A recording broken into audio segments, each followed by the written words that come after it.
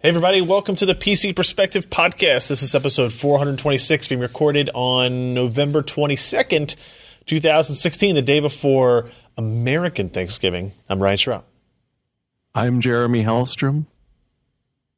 That was a little too hot, Jeremy. And also, it's 2 days before Thanksgiving. You're right. And I'm Josh Walrath. And I'm Alan Alentano. Josh, you're breaking the fourth wall. This goes out tomorrow. We're going to release it tomorrow on the day before Thanksgiving. Whatever. Which happened like a month ago anyways. So. Wow. What was that? Somebody was loud there. We'll fix it as we go. So we are recording this on a Tuesday, not a Wednesday. So I apologize if people are getting this in their feed and they're like, annoyed that they wanted to have the regular show on Wednesday night. Off the road when they hear the I know. podcast come on. Who is this Ryan If for some guy? reason you have PC Perspective Podcast on autoplay immediately upon download, I don't think that's a setting in any podcatcher I've ever seen. But it's the one I'm working on. It's only PC Perspective Podcast. yes, it doesn't matter where you're at, what you're doing. You could be in the middle of a board meeting and it's going to turn on speaker full volume and play that damn podcast. Oh, yeah. I really just wanted, there was a chance we weren't going to have a podcast at all this week because Wednesday night I have an annual card party. We don't normally do one on the day before Thanksgiving, but I was afraid people would think I was dead. Yeah. Because I haven't been on the last two podcasts, and I think I was on the one before that, but not on the one before that. So I've been missing a lot, and I wanted to assure people that I was still here. Depending on I mean, how you're much, totally not Mark Zuckerberg in makeup. Yeah. No. Depending on how much Westworld the audience has been watching, they might not believe that. Yep. Please, no spoilers. Don't spoil it. Thank you. There are no I think robots. it's a world about the West. I was surprised you didn't turn to Alan and say, I wouldn't really say I was missing work. Yeah, cliche now. Come on, Office Space. No, I know. That reference I get. I'm just not sure it's funny anymore, Josh. Probably not. Especially coming from me. If you'd have said, I think I'm going to need you to come in on Saturday, maybe that's a little bit more topical. Sure. I don't know. So we have a couple of things we'll talk about, even though it was a short week, and then we have some Q&A that we'll get into, and we'll maybe banter with the chat room a little bit. Will you please stop? We're doing a show. I'm sorry that you can't charge your batteries on time or get anything working. Mouse ain't working. Oh. Stupid thing. Touch the screen. Good point. You do have a touchscreen laptop. So a quick reminder, subscribe to our mailing list here at pcper.com/subscribe. If you were subscribed to it, you would have known 10 hours beforehand that we were doing a podcast on the wrong day. Yeah. Yeah, some people contacted me and said, did I miss Tuesday altogether? Is it now Wednesday? Yeah. And we told them yes. Yes. I wish. You should have told them yes. And really drive the idea home. So pcper.com/subscribe. It asks for your name and your email address. We send you notifications when we do live streams, this being the primary outlet for it. And, of course, we still have our Patreon campaign running, patreon.com/pcper.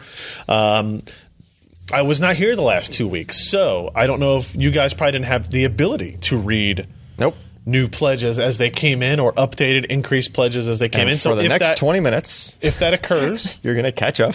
Yeah. If that occurs during this recording, I'll say your name. If you want to wish somebody a happy Thanksgiving specifically on the show, this is your in for that, right? Yeah, it's a chance. And it's also a way to support us directly if you enjoy the content we do. If you really think, Alan needs a new T-shirt to wear on the show or something. I don't know. This is an awesome T-shirt. That's a new T-shirt. What is it?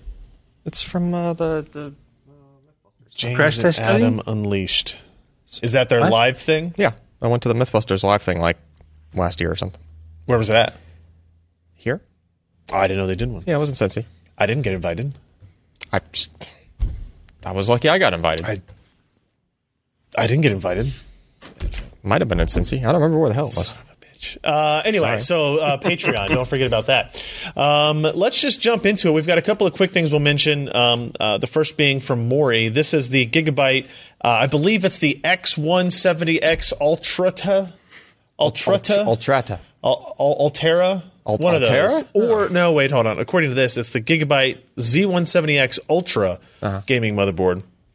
And this is a motherboard that is all about red lights. There are a lot of red lights. Are there on four this lights? motherboard.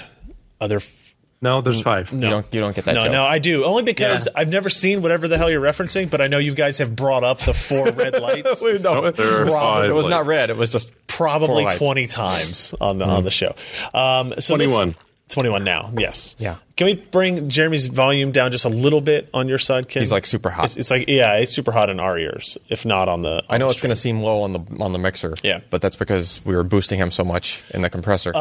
This is one of Gigabyte's like pretty high end products. What's the MSRP on this guy? It's like. I think I want to say it's like $399 or something like that. Feature set wise, you're getting a lot out of it. 2 SATA 3. No, let's see. Hold on, we're right here. 2 SATA You're getting Express some ports. DIMM slots. You're getting some PCI Express slots. There are You got some 18 SATA screws. slots. There's 9 screw holes. We can count them. 1, 2. This is all good stuff. You guys keep it up. Let me scroll through. Here we go. This is the page. Thunderbolt 3. I needed to find a page with the information. Yes, very much so. Thunderbolt 3, USB 3.1 with Type-C, courtesy of the Intel chipset there.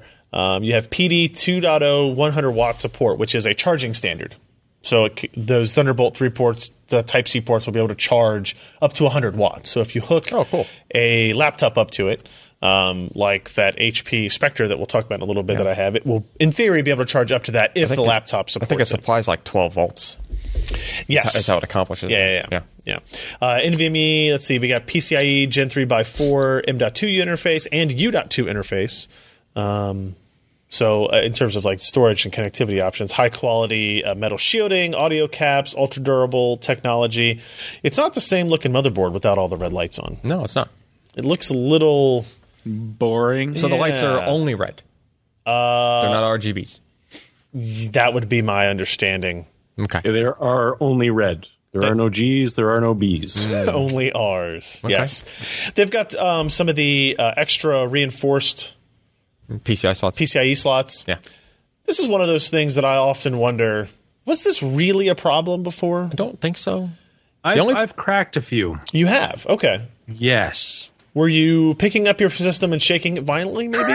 What does that have to do with it? No, but it was like I was leaning in to plug in a card, and I kind of slipped, and it rotated down and just crack. Oh, well, I mean, if you have an open test bed and the card is not connected to anything, like with no bracket at the rear, then yeah, I would imagine it's pretty easy Or if you leave a card locked and try to yank it out, that'd probably do it. But that's a different... Like, I've had those snap off, and that's just the tab. Like, the lock tab will snap off. But you could pull... I can see how you could pull the PCIe slot out. You could yank the slot out that way. Could you, Ken?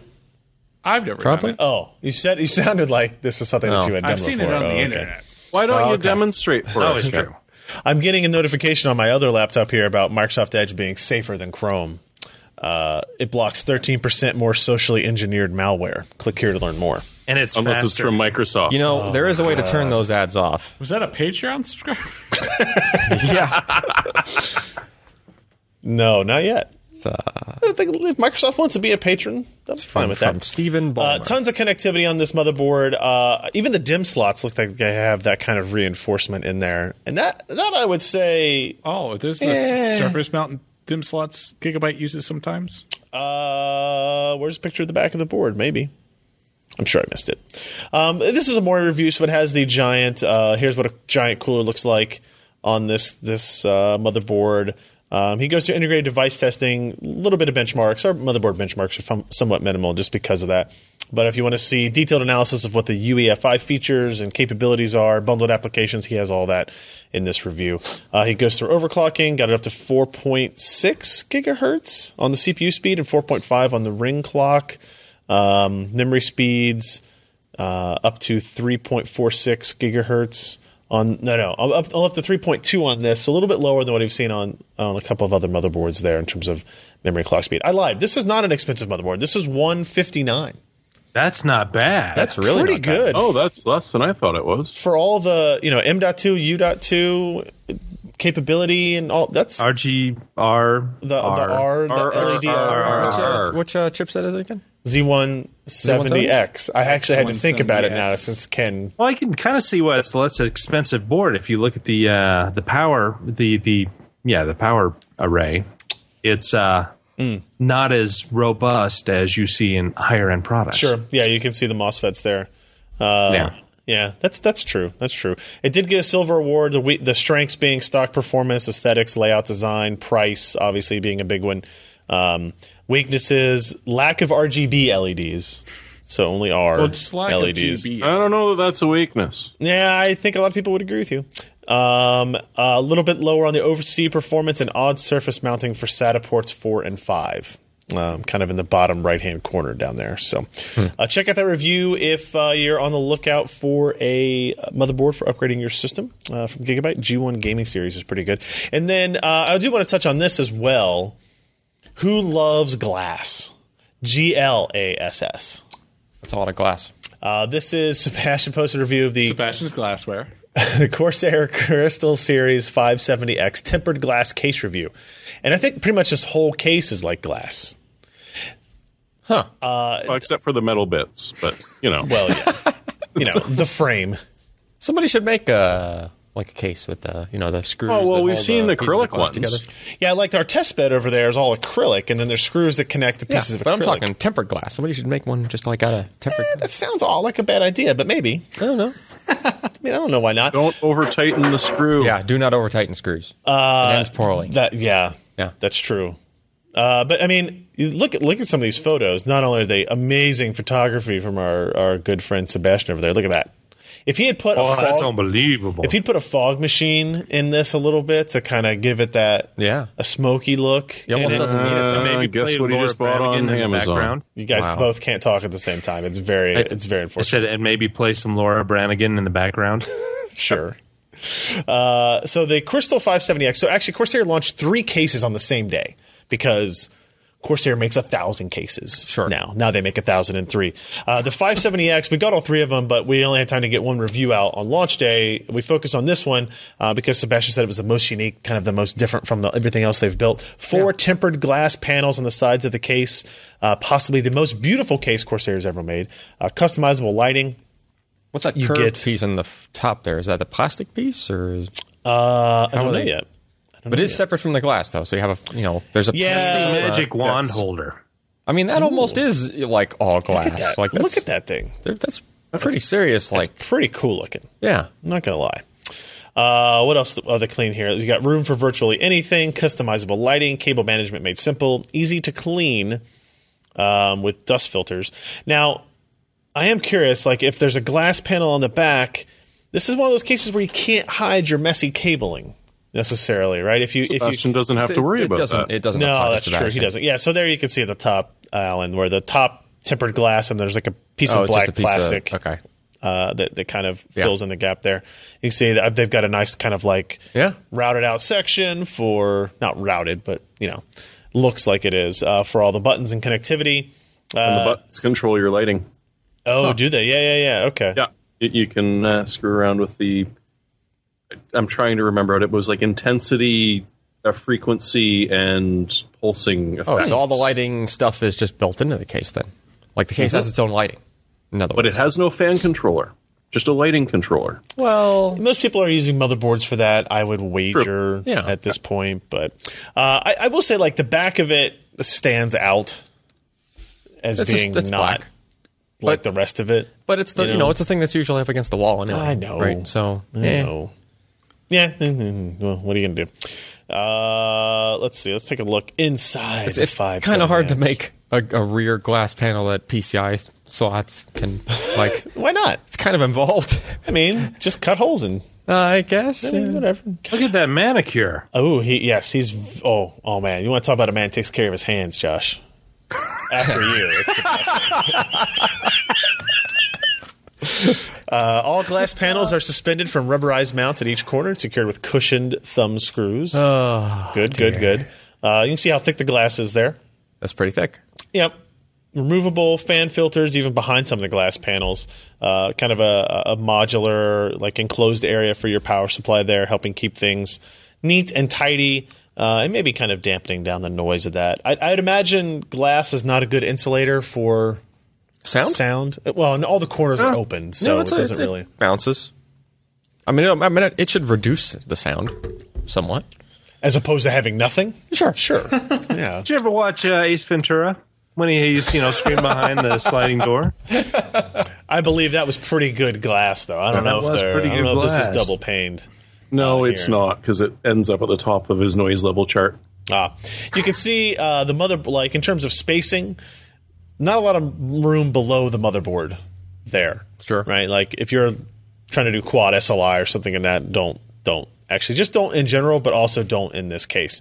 And that's a little crowded up top, too. So in terms of vertical height, it's not a whole lot, but you do have a lot of width out the front back. In order to, you can see he's got like double fan there. Really? Sorry. Really? Did you just snort on your keyboard by chance? It's a weird hard drive placement, but Almost. cool. Yeah. I want to see if Josh is going to do a spit take. I want to see it on video, please. No, it's We've always beer. got I don't it. want to clean We've up. always got recordings going. So yeah, obviously Sebastian goes through all of the mounting options and capabilities of it, runs through some testing here. Here it is in kind of a completed build style with no Naked. glass on. Yeah, and there, of course, yes, you're right. Actually, Sebastian does not need. they did a good job. This column here to the left, on the left side of the back there, does a good job hiding the cables. It's true. There's something I haven't really actually seen before, so that's pretty cool. Yeah, I on think their part. they're one of the first to actually do that. A channel, if you will. It's neat. It's neat as long as all the cables are long enough. That's the problem, right? Is when you start to run things through channels or like we have cables running behind everything. If you want to try to like put it through, what do you call it? Like not duct. God, would you just stop? Grommets. No, like the plastic cable wire collectors. Rail. Loom. Thank you. Yeah. Loom. Oh, okay. Cable wire collectors. Cable wire things, like mash them all together. Loom. That'll work. That if you have cables that aren't long enough, you have to cut them out early, and it kind of ruins the effect. Performance-wise, Jeremy, you mentioned this. CPU temp's pretty good, but noise not, I guess. Yeah, you got to keep scrolling. But temps are right smack dab in the middle. Yeah. For both, which isn't too bad. But the noise, yeah. Noise at the 41 top. dBs. So glass, apparently not idle. a very good sound insulator. Glass with open corners at all edges, perhaps not ideal for that. So still pretty quiet. And look at that photo. Look at that ending, concluding photo. Wow. Epic. Ooh, I lied. That's actually the ending photo. But a gold award from Sebastian. It is 200 and Sebastian was guessing at 249 when he first looked at it, but it's actually going to be 179. We don't get the pricing not bad. information to the end, so that's pretty good. So check that out. All right, the last story is Kaby Lake. Yay. You guys remember that thing? That's the thing? It's a thing. The thing you need I've for never heard Netflix anything 4K. about it. No one's talking about Oh, it. yeah. That thing you need for Netflix, yeah. Right. We'll talk about that That'll be a different- that'll be another discussion. podcast. So Kaby Lake is Intel's 7th generation core processor. We've talked about it before. It is the optimized of TikTok optimized. There's no longer a TikTok pattern, right? This is still on 14 nanometer, and it's still the same architecture. They've just tweaked things a little bit. Third step in the waltz. Yes. Yeah. That they changed up. And I think pretty much everybody, upon hearing this and kind of getting the IDF refresher of like, here's what Kaby Lake is, came away at the conclusion that there's going to be very little difference between the 6th and the 7th gen in that whatever, move on with your life type of thing. I got almost identical systems from HP. One, an HP Spectre with 6th gen and one with Skylake and one with Kaby Lake. And the only difference being those platform implementations. There's a couple of other minor things, but fairly minor. So I was able to do like apples to apples comparison, something that I had been wanting to do since they first started kind of releasing Kaby Lake notebooks. And keep in mind that all the discussions we have here about Kaby Lake today are in reference only to the mobile platform, the dual core 15 watt systems that are out and shipping now, right? Because the desktop parts, when they come out in 2017, are going to be very different, and the potential advantages or not advantages on the desktop side versus Skylake will be determined then, right? So one of the things that so first thing I do want to point out that the new system, the new HP Spectre X360 that uses Kaby Lake, is a really, really nice looking laptop. It's Got a 13.3 inch 1080p IPS LED backlit screen. It's all pretty thin. It has one USB Type A, two USB Type C / Thunderbolt 3 ports on it that it uses. You can use them either one for charging type of thing. The keyboard is great. The trackpad is great. The screen looks fantastic. It's super light and thin. And it is kind of goes through, it's a convertible, so it goes through the yoga-ish type styles where you can fold it back on itself for a tablet or do the tent mode, whatever they call it here in HP world. And so it's actually a pretty impressive thing. This is not a review of this laptop. We'll do more on this as the time permits. But it's definitely better than the HP Spectre that existed last year in terms of its style, although I think a lot of people will think that the connectivity of last year's model is better. Last year has, you can see here, a DisplayPort and HDMI and 3 USB Type A ports. So in terms of out-of-the-box connectivity, it's going to be a little bit different. But that's not a big card reader on the side, is it? There is a card reader on the old one that is not on the new one. That is also a change. Yes, correct. Good. Yeah. So I think we can let those go now. I don't know. I don't know. As somebody who goes out to shows and takes pictures on an SD card, it's nice to be able to plug it in. But again, not a review of this laptop yet, but everything is kind of going in that direction. Yeah. So I don't know what we can do at this point to fight against it. In terms of differences between the Core i7 7500U and the Core i7 6500U, Kaby Lake versus Skylake, here's where you're at in specifications. They're both 14 nanometer, although Intel calls it 14 nanometer plus on the Kaby Lake parts, saying that they spent a lot of time optimizing and kind of finding areas where they could tweak design with process on that architecture. Because there are no IPC architectural changes to the CPU, right? You get the same instructions per clock that you got on Skylake that you now have with Kaby Lake. The difference is they're able to get clocks higher. So like comparing the two parts, Kaby Lake is 200 megahertz higher on the base clock and 400 megahertz higher on the boost clock. So that's significant. 400 megahertz out of it at the same 15 watt TDP level. Yeah. And they say that the graphics, even though it's 520 to 620, the same number of execution units, that the average clock speed of the GPU will also be higher than it was on Skylake. Just because it's more power efficient. And it doesn't efficient, yeah. Doesn't have to clock back. Correct. As often, yeah. So, what I kind of went into this is what does that actually translate to? 400 megahertz should be useful. They also improved their speed shift implementation. Speed shift being that tech where essentially its goal was to get the processor to its top clock speed as fast as possible. It actually took control away of speed steps from the operating system and gave it to the processor itself. Yep. And now that's integrated in Windows 10. You don't have to have any special drivers or anything to fix that. In Kaby Lake, they've made it so it's a little bit better.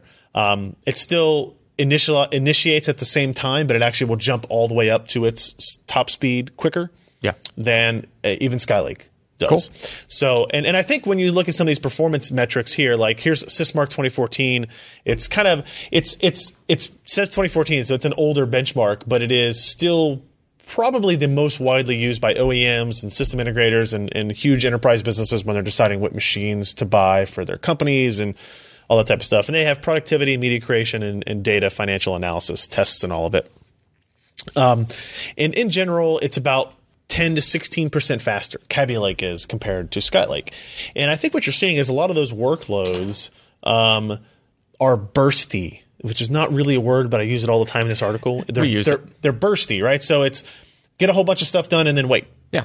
Hurry up and wait, right? So it's like opening up an application, running a macro in Excel, some kind of something like that. Yeah, so most of the time your system's sitting there idle. Yeah. Even if you're sitting there working on a document or something like that, your system's idle for a lot of that time. Correct. Right? But every time you go to do something, hit a key. Right. The CPU has to, for a split second, come out of that low So the idea of speed shift getting it up faster. Mm-hmm. Josh, go ahead and laugh if you want. Nope. I'm not falling for that piece of bait. Getting the clock speed up faster and having that clock speed be 400 megahertz higher will equate to better performance, right? And you can see that there. So there's our Sysmark result. You can see our Web Expert result as well, is probably about 20% faster. And those are applications that are like general performance. They kind of are meant to show consumer workloads in a semi-realistic fashion. I expected those results to kind of be where they were at. What I wasn't really sure I would find is some of our normal benchmarks that are log form benchmarks that are running not for bursty workloads, but for long form workloads. We still saw advantages on Kaby Lake compared to Skylake. For example, Pavre, classic multi-threaded rendering workload. There's an 18% performance improvement from Skylake to Kaby Lake. That's significant, right? If you look at Blender, this is another rendering application, open source, very popular, and these are in minutes. So, oh god, yeah, exactly. The Gooseberry, that's one frame of a movie, a 3D rendered movie. It took 290 minutes to render on Skylake. It took 254 minutes on Kaby Lake. Now, let's be honest. You would never render this movie on your laptop. Obviously. You should not do that thing. Because it would never finish. It would never finish. But in terms of, like, if you go to Blender's website and you say, what are your example workloads? Here, and they say, here are the ones we use for benchmarks. Run these. Here's how you do it. Share the data type of thing. So this is what we're running here. And so you're looking at, 11 to 12% performance improvements in that on Kaby Lake. So again, another instance. X264 media encoding, right? And Pass 1, you actually see a huge 21% increase, and then in Pass 2, you're only seeing about a 10% improvement. Pass 1 is kind of a setup pass where it kind of determines what parts are similar in the file so that it can reorganize it, and then Pass 2 actually kind of goes through it and encodes it. So hence the differences there. Part 1 seems a little bit more of that bursty type of stuff. And then in gaming, if you look at Skydiver, if you look at, we did Rocket League and Overwatch here. Again, this is running at 720p at pretty low settings. So this is, again, not telling you that, hey, integrated graphics is good enough. You don't need discrete, blah, blah, blah. If you're a gamer, that's not the case. But we saw anywhere from 12 to 30% performance improvements. So you won't be weeping when you play it. So that's just probably will still. You'll be weeping less, right? Yeah. But so that's just, higher clocks that it's able to sustain within its power/heat envelope. Yeah, and if you look at Overwatch, like that 30% gap was surprising to me. I reran the test many times to figure out if that was accurate, and it was repeatable, if nothing else. And I checked driver revisions and all that type of stuff. Yeah. Overwatch may just be a game that depends as much on the CPU as it does on the GPU, so it's kind of doubling up on its frequency improvement, and gets an extra advantage there. So is there a benchmark yet for code injection? No. Because that seems important, especially with all the other words you've been bandying about this evening. I mean, I could make you a. Well, yeah, we'll get the semen on it. Yeah. Just as long as I don't have to be in the same room. Oh man. What's the semen? We talked about speed shift, but I do want to show this graph. So this is the difference between Kaby Lake and Skylake in speed shift. The red line is Skylake, the blue line is Kaby Lake. So you can see they both begin their jump up in frequency at about the 5 millisecond mark. Does Kaby Lake have a higher idle?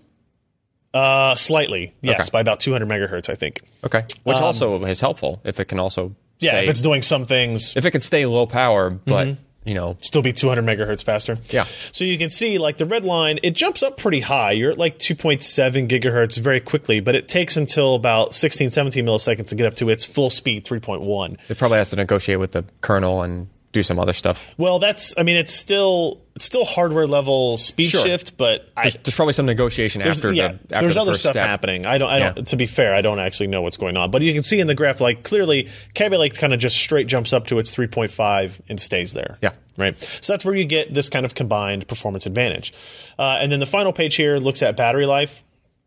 Again, this was a surprise to me. Almost 2 hours of difference between the Skylake and the Kaby Lake system.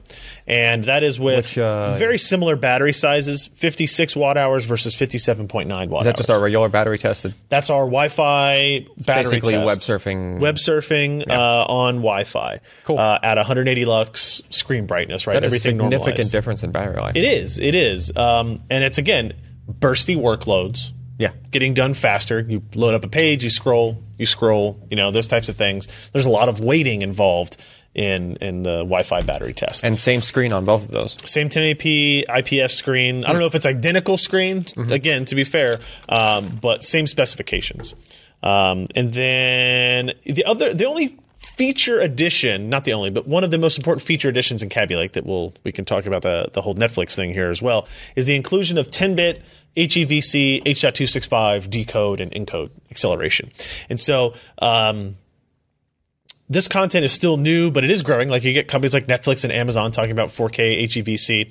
This is a CPU utilization graph comparing playing a 20 megabit file, not even like 100 megabit file, 20 megabit 4K, 24 frames per second HEVC file back. Is that like 400% difference there? Well, you're looking at 10%, Kinda, yeah. 9 to 10% CPU utilization on Kaby Lake versus 45 to 50 on Skylake. And the difference is there is a hardware decode unit in Kaby Lake that did not exist in the media block of Skylake. Specifically for 10-bit HEVC? Is that what that's I think it covers all of it. Yeah. 8 and 10. Okay. But I think the 10-bit is what might be the new part. So now, again, this is still something that's coming into it. But if you look at VP9 has an acceleration block in Kaby Lake that does not exist in Skylake. And that's a Google push standard, I think, right? That's what their 4K, high quality HDR, all that stuff is going to be based on VP9.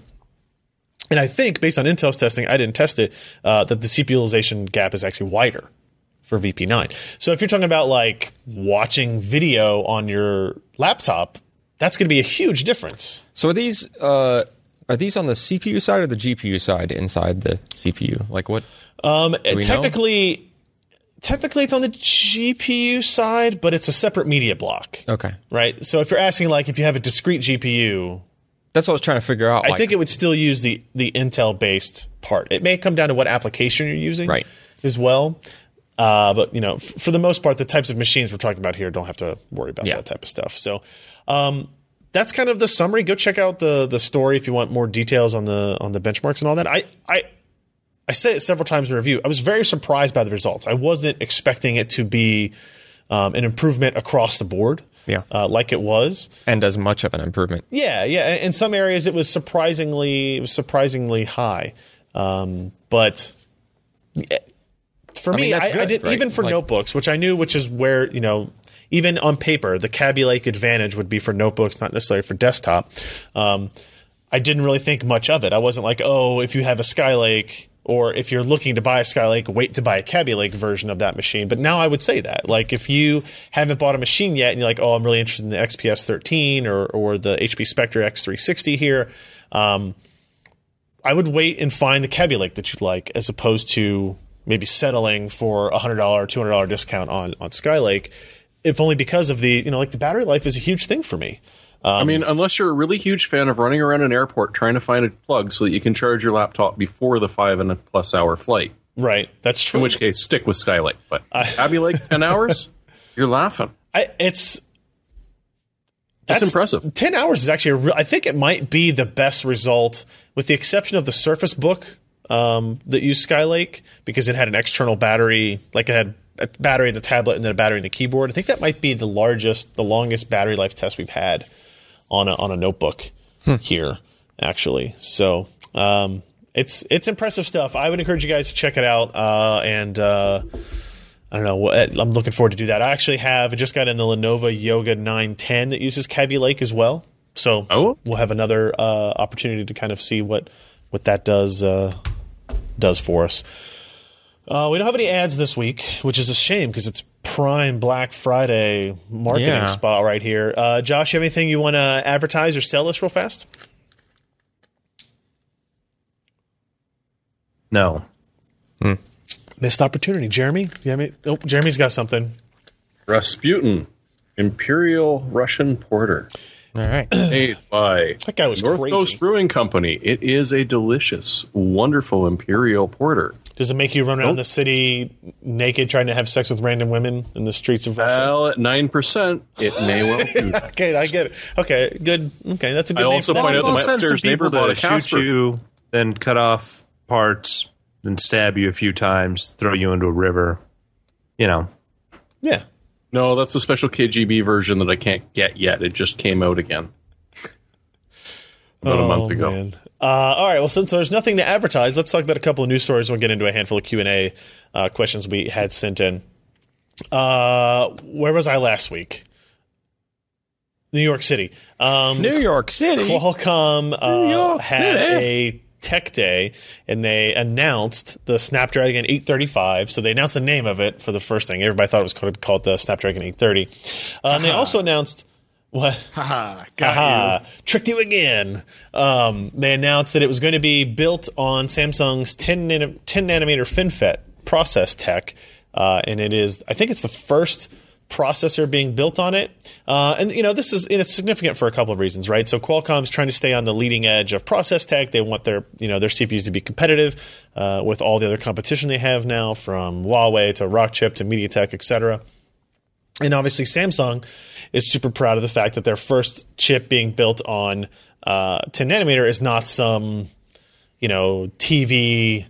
smart TV chip or something like that. Like it's an important flagship part for a major organization like Qualcomm.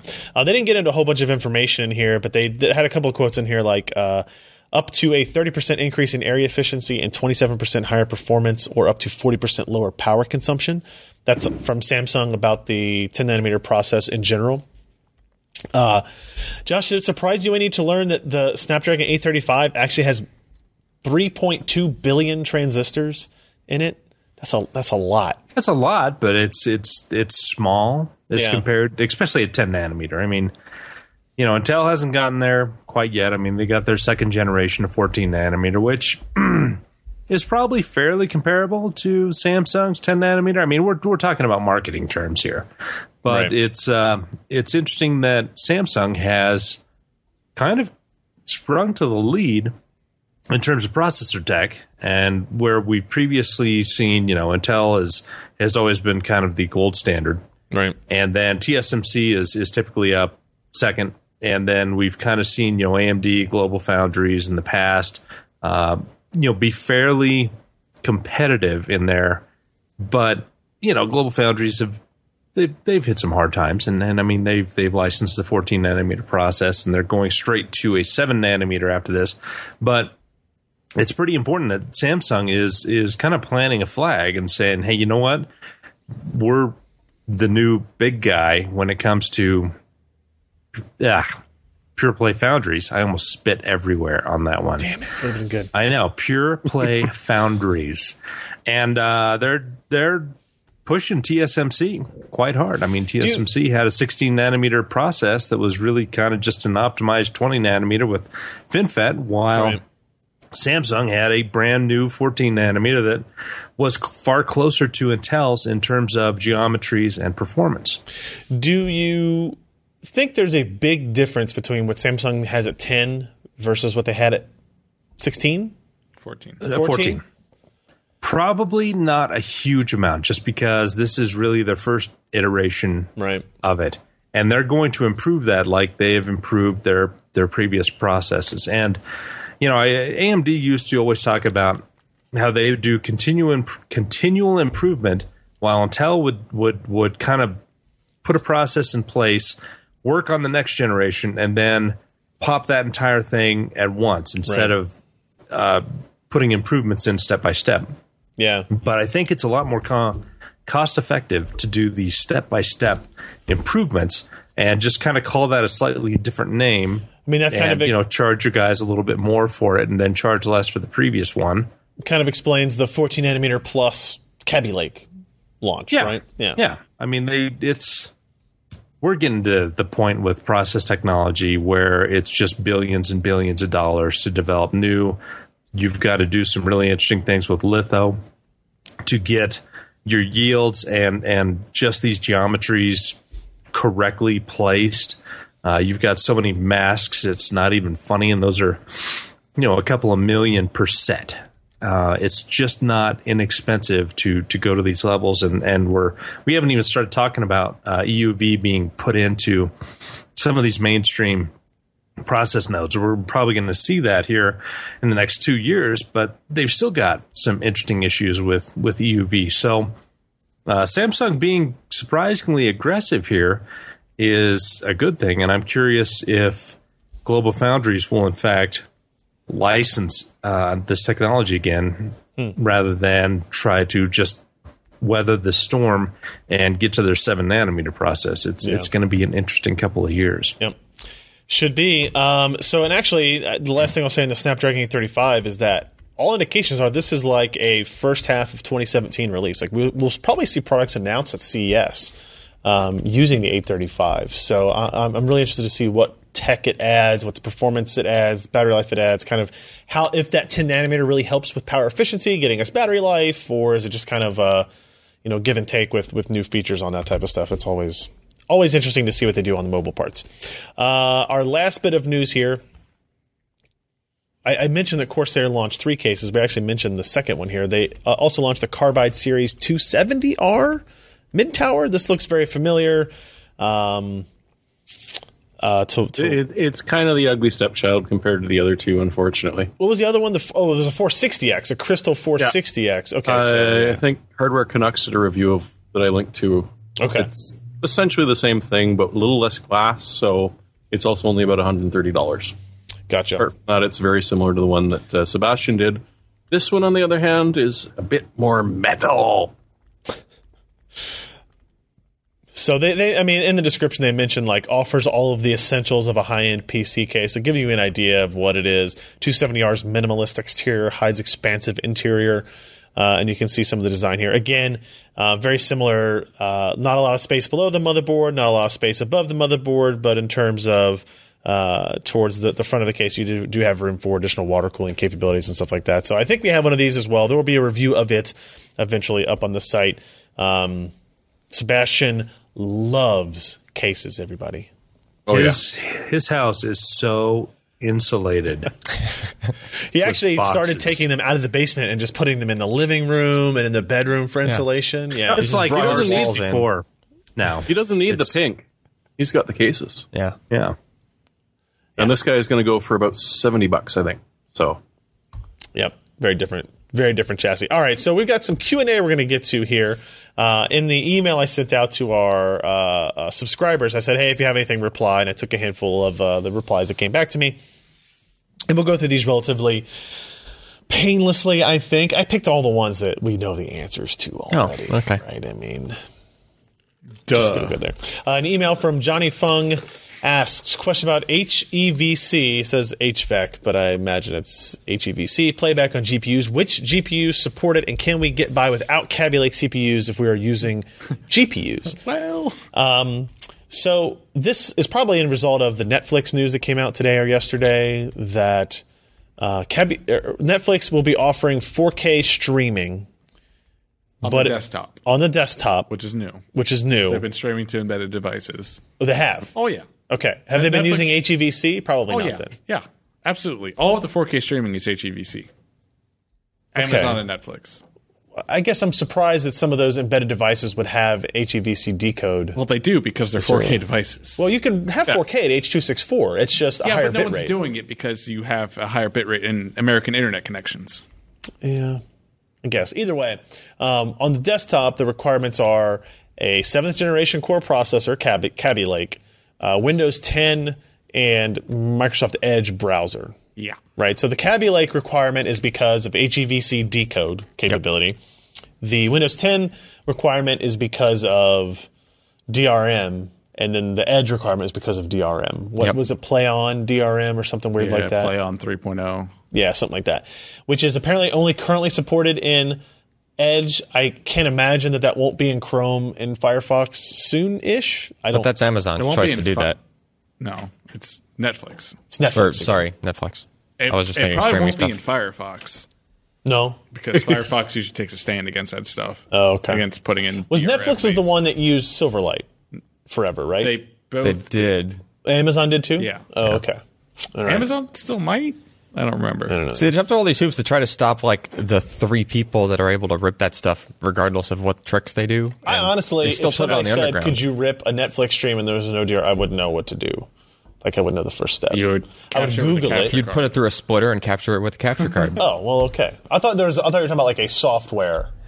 No. I mean, the stream. most of the like underground-ish stuff now, like they just don't care with trying to hack around stuff. Or they break HDCP, split it, and we have one of those. They just, you have the output, you can go full screen. Not only that, they might not even have to use like a PC to do it. I mean, you could do it with like an Amazon, whatever their dongle is, like a Fire TV, split off of that, and just rip the stream straight from the Fire TV. You know, now you're getting we're getting different discussion. Yeah, it's just so the question is, which GPUs support HEVC, and it's Netflix does not list any discrete GPUs as supported for this. There do exist GPUs that do support HEVC. Correct. The GeForce GTX 10 series supports HEVC, and I believe they should all do like 10-bit. Polaris doesn't. Yeah, I think Polaris does. Actually, what I want to say is that Polaris does not, and that was something that was missing. But now I'm going to Google it because I'm saying it out loud, and that's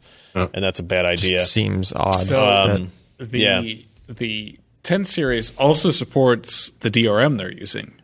Yeah, the play on stuff through Windows. However, it's not listed as an option for Netflix. Yeah. So no one really knows if it works, I guess. I don't know if this is officially launched. They probably just haven't validated it through like systems with NVIDIA GPUs. Polaris does support 10-bit HEVC 8-bit HVAC at 4K 60. Okay. So Polaris does. So I expect that those discrete GPUs will be enabled to support Netflix, 4K streaming, and whatever else comes out. I can't imagine that the DRM side of things is hard-coded enough that they wouldn't be able to fix it in software, right? Like that an NVIDIA driver update or an AMD driver update wouldn't be able to handle it. It's just whether or not enough people complain about it and would utilize it, right? Like, yeah, a lot of people are just using, if you have 4K on your television, which is probably where it is, like on your, it could very well be on your PC monitor though, or your 4K laptop. Yeah. Like a lot of laptops have, some laptops have 4K screens now. Sure. Do they? Well, or at least above 1080. If they don't now, they will. But do you really need to play the Amazon video at 4K on the tiny laptop screen? I mean, I can. You pay for it, so you should be able to, right? Like the content's there, you should be able to do it. So I think the discrete GPUs will be added into that. And 10 series has it. I do not believe the 9 series did, and the Polaris does. So when those get added, I don't know. It's kind of really up to Netflix at this point. And NVIDIA at least has like the Shield device. They have an existing relationship with Netflix in terms of like getting the app onto Shield. I'd imagine they did 4K over Netflix on Shield, didn't they? Yeah. So they kind of have that relationship to go like, hey, maybe we can bring this to discrete GPUs? Yeah. There's a push there at least. Yeah. All right. Here's an email from Prak Ackerman. Any news from AMD regarding the Zen project? Just seems a bit dark anymore. I figure if they were planning for a January release, CPUs would already be out in the hands of reviewers. I don't need specifics, but would like to know if the product is getting ready to ship. Yeah. I will be very honest with you. I have heard nothing from AMD about Zen since IDF in August. Mm-hmm. Nothing about seeding, nothing about release plans, nothing about a CES press conference or release. We did not move any Zen samples to the church. We did not accidentally drop any Zen processors. That's true. In the move. So, to my knowledge, the last I heard was that this would be something that would happen at CES. Now, it's very possible, I would say, probable. Likely that we will not have reviews on day of CES. That will be a paper launch that day. They send you samples kind of in sometime in January, and then we do our testing. If they sent us samples the week before CES, there still would not be reviews. Probably not. Oh, no, it's AMD. They'll do it the day of. Might be. Of course. But I remember them saying at that thing at IDF that there would be systems shipping at the end of 2016, and they were very vague about what that meant. Like, would they be OEM systems, like, high-end Falcon Northwest, Alienware machines that would get it first? I mean, if they do that and they expect people not to buy one of those machines, have a friend at one of those places, send them a processor to do testing independently, they'd be crazy. Yeah. Maybe they mean HP machines that no one will realize we're shipping with Zen until Zen is out. Maybe. That would be funny. I don't know. It's very odd. I don't have any additional information. It wouldn't surprise me if this is like now a February, March thing. Yeah. I mean, that's not necessarily bad. You also haven't been contacted from anyone about AM4 motherboards, right? No, correct. I have not. So that's definitely a piece of the puzzle. Yeah. Josh, any more thoughts on the Zen side of things? Or I mean, you got some OEMs doing the, was it Bristol Ridge? Bristol Ridge, yeah. Yes, and that's AM4, and so we've got basic OEM motherboards with their lowest end kind of chipset being shipped out to guys using the older Bristol Ridge, which is Carrizo based. I think we'll probably see something in January. I don't believe we're going to see anything in December. I know that they were hoping to, and they're really trying to kind of push out a couple of really high-end, expensive, low number type parts, but I just don't think that that's going to happen. So, end of January, we'll probably see something. Whether or not it'll be widely available is another question, and you could be right. It could be a March type thing. Yeah, but this is a cop-out, but we'll definitely see more in January, and we'll know some concrete dates to what they're doing. I think it's for AMD, it's more important for them to get this right than to get it out in 2016, right? Like, even if they made the claim, we'd have something, make for investors, make something up about, we shipped some parts to HP early, but they didn't ship systems until late January or something like that, right? Make up an excuse for it. Yeah, nobody wants another, B3 Phenom type launch. But even from B2, the hardware's baked, like the hardware's done. Get the testing, get the firmware right, get your messaging right, get your story correct, get your pricing correct, and then go out. My fear is that they will come out, try to swing at Broadwell E, they'll fail miserably, fall on their face, and then everybody laughs at them, right? Like the kid at the playground. They'll target Skylake, and then Kaby Lake will come out. Right. And fair enough. That's a better target than Broadwell E. It is. But like really? their target at the IDF event was Broadwell E. Like they compared it to an 8-core Broadwell E processor. So I want them to set the correct expectations that they can actually be successful with it. Because whether or not you care to buy an Intel or an AMD processor, you want them to be successful with this launch. We got an email from Jonathan Fessenmeyer. HDR has become the next big thing. Actually, I added that in. HDR has become the big thing in TVs recently. Ultra HD Blu-ray, streaming on Netflix and Amazon, and games through the Xbox One S and PS4 and PS4 Pro. Jonathan has a 65-inch LG OLED, and HDR content looks noticeably better than non-HDR content. Do you have any idea when or if HDR will start getting supported on the PC? Started buying some games on console instead of PC because I'd rather have HDR than better resolution and frame rate, but would love to not have to make that compromise. Thanks for any info you might have. I think I saw one game mention HDR support recently, but I forget what it was. It was like a smaller title. I think the biggest hurdle right now is that HDR monitors are not but HDR TVs things. Exist. Yes, yeah, they are.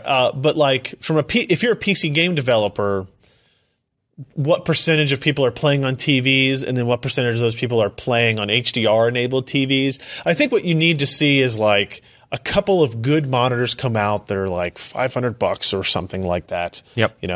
That offer HDR, even if it's not the best implementation of HDR, to really spur that on. If the game developers are making that stuff and shipping it on consoles today, there's no technical hurdle to prevent them from doing it on the PC. Right. There's two. They have to deal with two vendors now. There's some implementation stuff that I think needs to be refined a little bit on the PC side, like color space stuff. Yeah, but I mean the same thing exists on the console. Xbox One and PS4 are PCs. They're AMD Radeon, if you listen to JPR metrics, PCs. But the OS functions differently. Not very much in Windows. On the Xbox One, it's using a Windows 10 base. Yeah. Right? There's not stuff right now that shifts your color space when you go into an app. Like, that's just not a thing yet. That's done in a lot of places to have a lot of testing behind, right? Like, think about, you calibrate your display, you apply a color profile, right?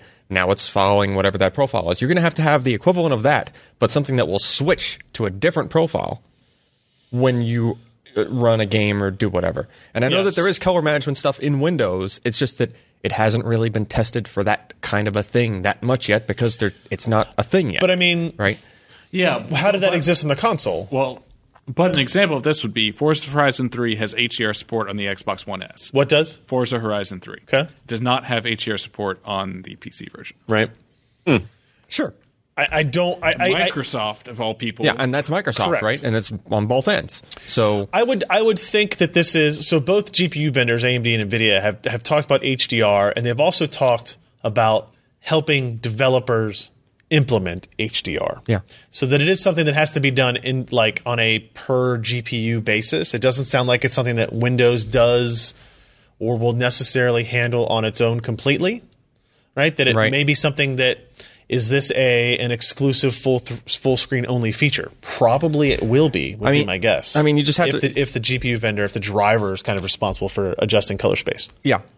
But it just becomes more of a complicated thing, like especially even with calibration, right? Like if you had an HDR television and you were running it in HDR mode, like you were running it 444 or whatever you had, whatever port you had to connect to or whatever, all the little bells and whistles and switches you had to flip to like make everything work. Yep. Right? To put it in UHD, HDR, like your set at home. Yep. Right? If you calibrated that set, like you would get rid of all the HDR. You would not be HDR anymore. Because the calibration is towards a different color space. The calibration would pull you back to the regular color space that you were going for. And if you calibrated it to the wider color space, all of your colors would all be super blown out and saturated more so than they were supposed to be. When you're not in an HDR application. Yeah, they would be blown out all the time, right? Yeah, red would be like super deep red, which, I don't think it works how you think it does, Alan. I think the TV is handling that. If you go, I've looked into this a lot because I've considered doing it from my home. Because the only thing I have driving my television is a PC at my house, right? So, and that's my holdback to going HDR. Is because I think it's part of the HDCP handshake that it turns on HDR. Sure. Yeah, it'll turn it on. Yeah. But my point is that once it's on, now your PC is connected to the display and HDR mode is on, right?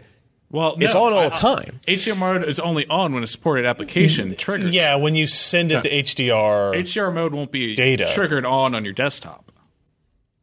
So if you're playing around with your Huey or your Spider, it's probably not HDR supported, so it's not going to calibrate it. So then you're saying that if you hook the Windows PC up to the television and you put it in all of the modes that it's supposed to be in. Just putting in the mode allows it to negotiate the handshake. It doesn't force it into HDR mode. It's a two-way communication protocol. But then that means you can't ever get it into the mode. If you play back an application that asks for an HDR color space, then the TV might switch to it. Yeah. Right. That's my thing about if it's a game, it might have to be an exclusive full screen thing where it says, okay, full screen HDR color space, put me in that now. When I exit out of it, I'm not in it anymore. A way to try this would be YouTube. Oh, so don't try it with UWP then. Microsoft figured it out. That could be the Forza 3 thing. YouTube launched 4K HDR content recently.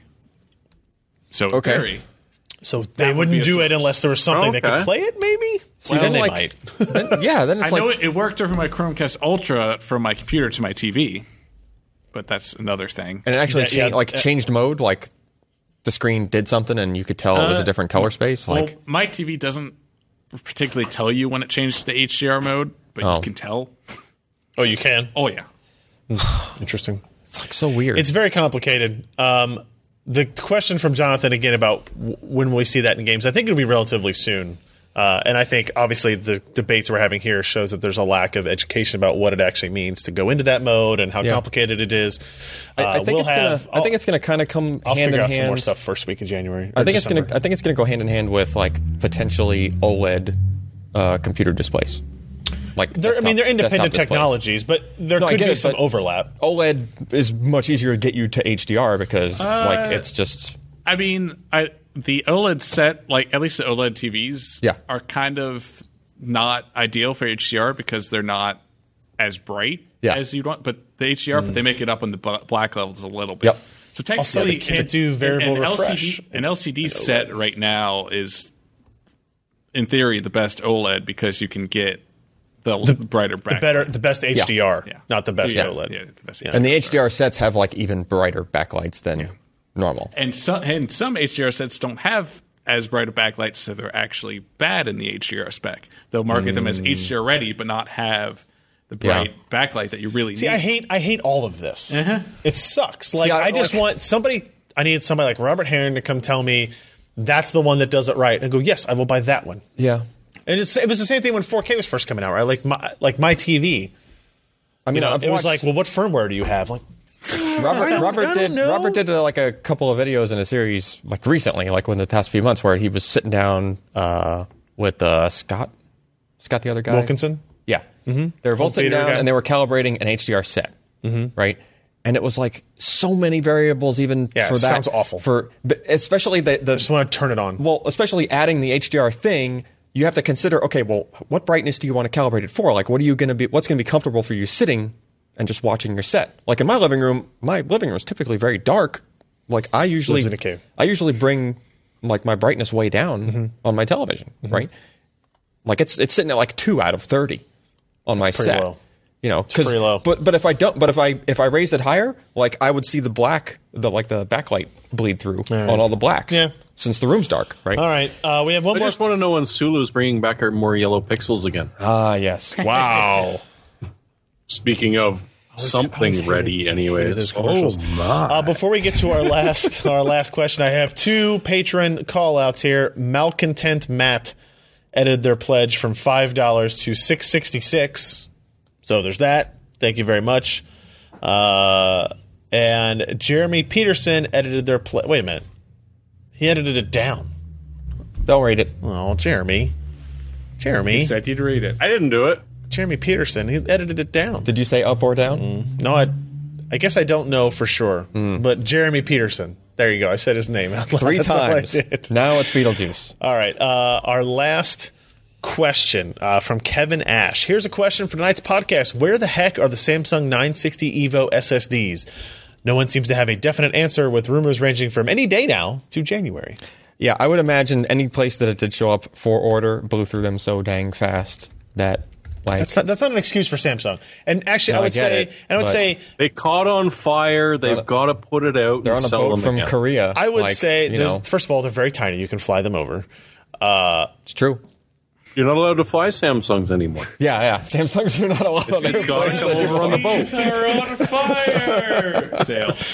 So the 960 Pro. The Pro you can find. Oh, that's right. We said Evo, didn't we? Yeah, the it's Evo, not even listed on here. Now realize, like, we got the Evo review samples like 3 days before the review posted. So it doesn't matter. I mean, I'm just saying, like, so when even the people that sample us don't get them till the last second, that just means like that they're just coming out, right? Samsung does this every SSD release. No, they're not this bad. They don't tell you when it's going to be available. Sure. And that sucks. Yeah. Intel tells you when it's going to be available, right? Just like, is it 2 weeks? Good, tell me. Is it a month and a half? Tell us, right? Because what's the point of having a review go up for a product that somebody really wants to buy and they can't? Yeah. I think they just kind of like become available as they show up to the retailers, like at this point, because the product's launched. But they know, like their product people know. 3 weeks. And then launched it with actual But even if they can't do that, even if they don't want to, like, they don't think they can actually hold their vendors back from selling it early and they want to prevent that, like, they know when stuff's going to hit the channel. It's not like Newegg gets them in, puts them in the back corner of the warehouse and says, we'll get to them when we get to them. We'll list them when we do it. Right? Are they all in Manhattan? Yeah, they all, yeah. All right. It's like the camera shops. Yeah. They're right next to B&H, right? Like, they know when they're coming in. They know when they're going to get to Newegg, and they know when they're going to be listed. So just say that. Because I don't see anything listed anywhere, and I agree that it sucks that it's been out for a week, and you don't even know when you can buy it. Pre-release on Newegg. Does it give you a date, though? No, just pre-release. Yeah, see, that's shitty. I don't like it. So no, the answer, Kevin, is I have no idea. And Alan's answer could be any day now to January. I don't know the answer. I think they would be pretty foolish to not make like Christmas shopping with this, but they're coming up damn close to Black Friday already. So I don't think they're going to make Black Friday. I don't think they're going to make Black Friday. All of the dozens of emails I got pitching me Christmas holiday shopping guides, started pitching me in like August. So you're missing holiday shopping if you're not in there already. So there's that. I don't think anybody in the chat had anything else specific to ask about or to say about that. All right. Hardware software picks of the week. Oh, I left my pick. Where is it? Can we get my pick off of my desk? No. Oh, Ken. Can we? Come on, Ken. It's so much further away now. Actually, my desk is closer to you than it used to be. It's true. But this is further away. And I thought you'd be complaining about the NES Classic and the whole reselling. Man, screw that. Whole ish. Oh no! I thought you were going to pick that, so I went with another blocking the screen. Looks like a giant camera. That's a big phone. This is a phone. This is a phone. That's a phablet. So this is a 7 Plus. And this is the Lenovo Fab 2 Pro. Because they wanted to be bigger. And it's like not even just a little bit bigger, like it's a lot bigger. And your iPhone's in a case. Think 5 years ago, I remember you got one of your first tablets. Yeah. And I said, hold it up to your ear like it's a phone. And you did. That's totally like a tablet. And now it's the same freaking size. It's the same thing. Close. Yep, it's a phablet. So this is the Lenovo Fab 2 Pro. This is the first device shipping with Google Tango support. Yep. Tango being their three-dimensional, like 3D space camera technology, augmented reality capabilities, whatever. From a hardware perspective, it's a Snapdragon 652 processor, so it's not even like a flagship 820 or whatever. Android 6.1, I think. It's a 6.4-inch quad HD display. If you think about that, that's more than half of Ken's laptop. Yeah. What is that a 10.1? 11. 11. So even if it is, it's still this would be 12.8 on so this is like about half of my it's more than half of this pixel width on this device. 4 gigs of system memory, 64 gigs of storage, and a 4,000 milliamp hour battery in this big boy. Yeah, it's got that screen to drive. It has a huge screen to drive, and the 3D stuff is interesting. I've only tried a couple of things thus far. The most interesting is the Dinosaurs Among Us kind of thing because it works the best right now. And I will say, after playing around with it, I can't show it to you on the podcast, but what it basically does is you point it reads visual space, right, with depth cameras. Yep. And you point it at a point on the floor. Actually, look, there's my dinosaur friend right there, Alan. Can you see him? Yeah, like that's the thing I was impressed with. Like, if you're looking at, so he's looking at a dinosaur that's superimposed on the screen like it's AR, basically, right. Dinosaur sitting there. But there's like some stuff on the floor right here, and the feet of the dinosaur are staying firmly like, they don't shift around and offset funny as if it was trying to figure out the room but didn't quite get it, right? It's basically like... I'm going to put one of these flying up guys It's on doing my it table very, here. very well, was what I was impressed about. There's no kind of funky, like cheesy, other than the fact that dinosaur is like super low polygon count. It is a super low poly count, yeah. I mean, that's what's cheesy about it, but...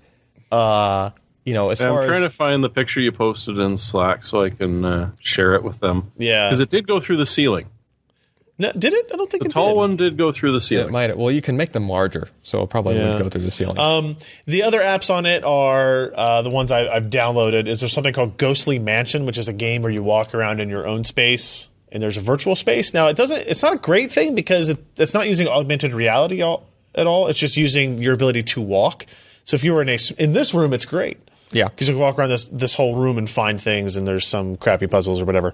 But if you're in a small space, you can't walk very far. And so you have this button where you like reset your view, where it like recenters you so you can still walk forward even if you can't walk forward in real life. Sure. And then there's things like the Lowe's Vision where, it's supposed to be able to measure your space and you can put a piece of furniture in it and see what it would look like there to real scale. Or and buy all that. carpet.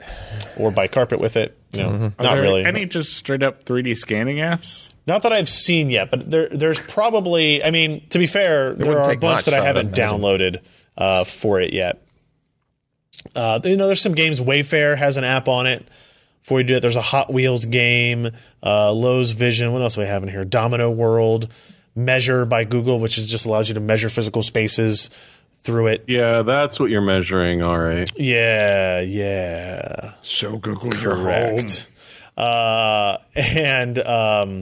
So it's interesting. It's $499. I'm not telling anybody to buy it yet. I think I mean, the hardware should be pretty impressive, and the battery is like enormous in that thing. Yeah, right? And I will say, when doing like the dinosaurs thing for 20 minutes, the phone got pretty warm. I would imagine from doing it, right? So it's doing 3D rendering, and it's also doing all the AR stuff and camera work in the background. Yeah, I'm very curious to see what this turns into. I feel like it might be too late. Yeah, we've been talking about this for a long time. I mean, I saw what I thought was going to be final production stuff of this in March at Mobile World Congress, where they did a really cool demo with it, where like you take this to a museum and you have a virtual tour on it, and it walks you through the space. So like when you have your phone up, it like points you along the floor, like to a particular, object in the museum. And as you hold it up, it points out specific things about the painting or the sculpture or whatever it is. So, they're interesting applications of it, but, yeah. Cool. So, all right. Let me open up what else we got here. Jeremy, what do you got? This weekend, what in the hell were you smoking? So, Myonix have released a brand new Nanos QG gaming mouse. Right. With biometrics. It has a biometric scanner embedded in this thing, which will keep track of your heartbeat while you are playing a game. I can't believe this hasn't been a thing for years. To what end? So that you can have your heart rate monitored while you are playing a game. When I use a mouse... It will also do galvanic skin response, so it will also know how much you're sweating. When I use a mouse, no part of my hand sits on that part of the mouse. What? Well... I don't completely cup the whole arc of the mouse. Oh no, you've got to do a full cup here. Why do you got to get excited about it? That's just not like I know it's. I saw this and I'm like, you know what I'm saying? Fingertip mousing. Like that part of your hand is not touching the mouse right now that you're using. It is. Yeah. Well, then you got small hands, Trump. Yeah, because there's nothing touching there. Yes, it has logging capability, Chris. It actually will upload to a website, so you can track your. Oh, great! What could possibly go wrong? So your mouse is going to be part of the botnet now? Sure, Skynet. Well, and of course, that was the immediate first comment was, "Oh, well, now your insurance is going to be void because they know you've got a bad heart rate." Yeah, because your insurance company is monitoring your gaming stats. Every once in a while, you run into something that somebody slaps onto a device and says, "Oh, this is brilliant." I'm like. And they paid you for this? Yes, let's put biometric sensors on it so that we can now be watching a Counter-Strike tournament and seeing who's stressed or not. It can also track your step count for the day. Oh, yeah. It'll count your clicks per minute. You have not walked anywhere while using this mouse. But you have done 100,000 clicks in the space of 100 minutes, which is pretty damn impressive. Good, It's just... Yeah, Didn't you ever watch Aliens? Where they had the monitor and stuff, where all the Marines going through. And, it makes the little. And suddenly you're playing, 5-man Counter-Strike, and suddenly 3 guys they go flatline. Good lord, the sniper's flatline. It's measuring the carpet. Yeah. It's Harkus over here, but it measured 1.5 meters by 1.5 meters or 1.5 by 34 centimeters. Well, do you know how long? I just measured. No, I just measured this weird section of it because I couldn't. The table was in the way I could measure it. Anyway, sorry. What are you measuring? That's 1.3 meters? 1.5 meters, Jeremy. That's all you need to worry about. Yep. All right. It's not about the girth. That matters. So yeah, that's my anti-pick. Is just stop throwing random crap into random crap. All right. Just Josh. Okay. What do you got? So previously this week, yes, this is at 25 cents a gig. Oh, is it not anymore? NVMe. It's not anymore. They jacked it a little bit back up in price. It's not $229. It's $179. So what are we looking at? It's the Intel P600. 600p. 600p, sure. NVMe PCI 3.0. 512 gig. Mm-hmm. For $173. So that's 33 cents a gig. So you're saying it was down to 25 cents a gig? It was. Yes, earlier this week. And you know what? I wouldn't doubt it. It was $128? It was $130? Really? Yeah. Holy shit. Watch it on Black Friday. I suspect that's great. Watch it. Might do that again at least. Yeah, I mean, the big deal about that one is the cost per gig, right? It's not, in some ways it's actually performs more like SATA, like a SATA SSD in some of our new testing and stuff. The 1 terabyte is still at 28 cents a gig. Yeah. It's pretty $289 for 1 terabyte.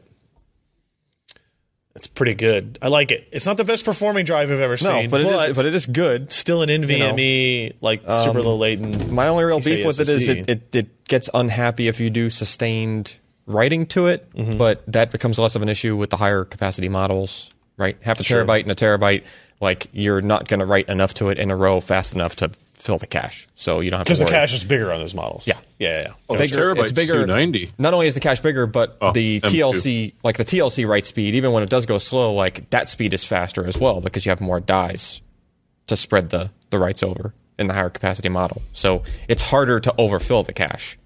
Right. It's harder to be writing to it fast enough in the first place to go faster than what it can empty the cache speed at.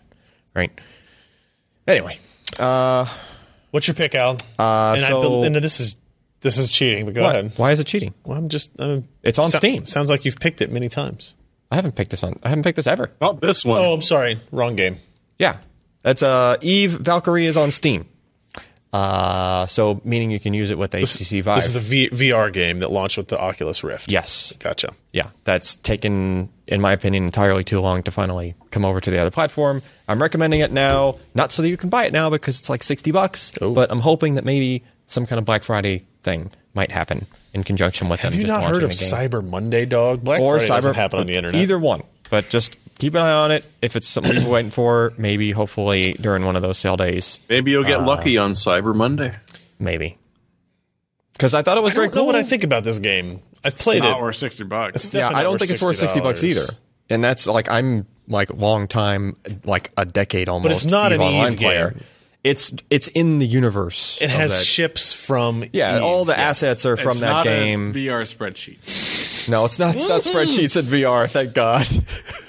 You don't need a 4K monitor. You just have wraparound spreadsheets. What do you think I do at home? Oh, so many spreadsheets. I just wish the resolution was higher on the Vive. That's true. That could be a very practical spreadsheet thing. where you have a bunch of vertical and horizontal thin black lines. That's probably not great. Well, because a screen door. I did use. I forget which app it was specifically, but there's a few apps for on Steam that let you do actual curved wraparound desktops of your choice and size. Yeah. Right. But I have to keep making the thing so dang large that I hurt my neck because I have to pan around so much to make full use of the space that I want. Second thought doesn't sound that great. Because you just need more resolution.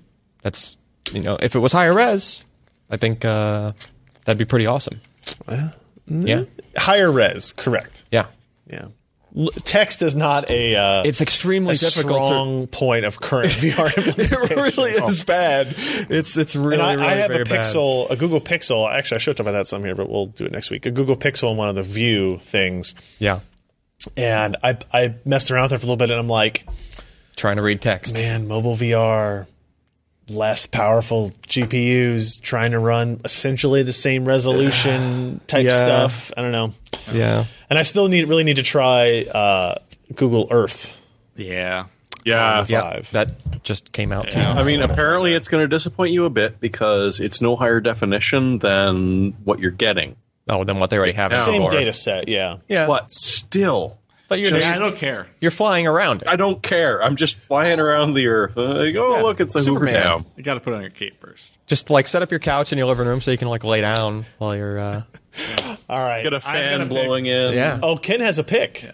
That's what? Funny. I didn't see it on my rundown, but okay. Weird. Let's hear it, Ken. Titanfall 2. Oh, right. We talked about this. Did you try it? What's that? It's a first-person shooter, Jeremy. Well, yeah. And it has an amazing campaign. It is way better than it has any right to be. It's like Half-Life 2-ish. It actually feels more like a Valve game. Is it a single-player campaign? Uh-huh. It's finally. It's only 6 to 8 hours long, maybe, but the game has been on sale for about $30 on enough. most platforms recently. Yeah, poor Titanfall 2 launched against Call of Duty and Battlefield. Yeah, they set it out to die, which is a shame because it's really a pretty good game. EA made it. Yeah. All right, and they also made Battlefield or published Battlefield. So, but there were a couple of things because I never actually bothered to play even the full free thing that I got from Origin. The original Titanfall. It was yeah, okay, I'm doing parkour and occasionally I get a mech, but whatever. I thought it was okay. Is that only through Origin right now? I would assume. But no, I assume so. But the other thing is that they've promised, flat out promised several times. Yeah. They aren't going to charge for any of the DLC coming out of it. Mm-hmm. Which sort of caught my attention, because, wait, EA? Are you drunk? I think they just realized their competition they were going against at that launch window. They desperately wanted to get it out before Christmas, but they couldn't get it out earlier than they did. But you really liked it. Yeah, I just finished the campaign this weekend. I bought it this weekend as well, and just played complete through it over the weekend. Oh. I haven't tried any multiplayer yet, but I mean, for $60, maybe not as good of a value, but for the $35 I paid for it. Yeah, I've seen it on sale both on PC and I actually ended up playing it on Xbox One because that's where I found it on sale. The guy in the suit in the ad looks sort of Half-Life to it, actually. Gordon Freeman-ish. It's not Gordon, the other guy. Who's the guy who to me, from this angle, looked like Barney? Colin Farrell. So. Oh, Barney? Barney, yeah, kind of looked a Barney-ish. All right. I guess that's it. We're going to wrap up the show, guys. Thanks for joining us on a Tuesday for recording and a Wednesday for listening. I hope everybody who's in the U.S. has a good Thanksgiving. What? I had Kelly didn't send it over to me. She wanted me to give you guys an update on her sister who said was incredibly floored by the generosity of people who donated through that GoFundMe campaign. She's doing great. She has her last round of chemo today. I think she had her last one today. And they've been monitoring it. Everything's been going very well. So she's got a couple of week off break before they have surgery, and we'll do radiation after that. So Kelly just wanted me to pass on that things are doing well with her, and to express gratitude towards our audience for helping out with that a couple of months ago. And I also expressed that. And it makes sense. We are coming upon Thanksgiving, so it makes sense. That's great news. Yeah, it's great. Everybody here that's on this show, even Ken, we're all very thankful for you guys for continuing to show up and watch our show and read our website and do all that type of stuff and send snarky comments in through Patreon. It's all great stuff, even though we're shorting you guys out by not having a podcast on Wednesday and instead on Tuesday. I mean, to be fair, most of the companies I deal with were on vacation this whole week to begin with, so it's not like there was a whole lot. Are they hiring? Whole week? Probably not. I don't know. And apparently schools are out tomorrow here. Are they? Is that a normal thing? Out tomorrow here too. When I was growing up, back in the Stone Age, you didn't get Wednesdays off. He walked uphill both ways. I didn't get Wednesdays off when I was in school. More people travel further distances now for holidays like Thanksgiving. Is that a real statistic? I mean, probably. You should work for Donald Trump. I know what it is. You said it. It's really? So the TSA. You said it, and I was like, he said it as if it was it was totally. And then I questioned it, and I was like, I should never have done that. Yeah. Anyway, we will see you guys next week. Have a good Thanksgiving if you celebrate it. If not, happy Hanukkah. Happy Thursday and Friday, I guess. So that's it for us, everybody. I'm Ryan Schraub. I'm Jeremy Hellstrom, thankful that half of the people I support are not going to be working. No.